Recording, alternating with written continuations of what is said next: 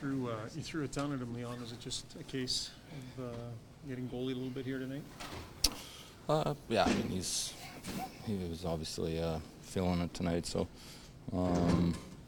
yeah, thought for the most part we played a solid game. Obviously gave up a couple too many goals, but I thought we were the better team and probably deserved to win. But it's obviously not the way the league works. When you win 8 in a row, but the 9th one you still feel like you should have won. Like it's not like you get satisfied. So. Yeah, that's sorry. That's a positive, right? I see that as a positive. Probably should have won this game tonight. Didn't.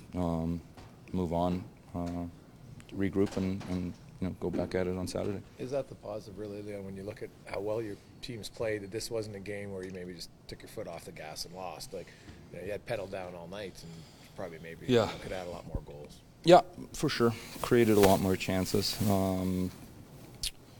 Thought, again, played a really good game. I mean, I 8 times out of 10, 9 out of 10, you probably win that game, right? So, obviously they're an experienced team and they capitalized in the third. So sometimes you gotta tip your cap, I guess. From your vantage point on the ice, like what is it about Vasilevsky that makes him so good? That maybe impresses you just as a shooter? I think he just reads the play really well. I think his technique is, of course, incredible. There's so many things he does really well, but I think just the way he anticipates and reads the play is obviously probably the best in the league. So, yeah, definitely ran into him tonight.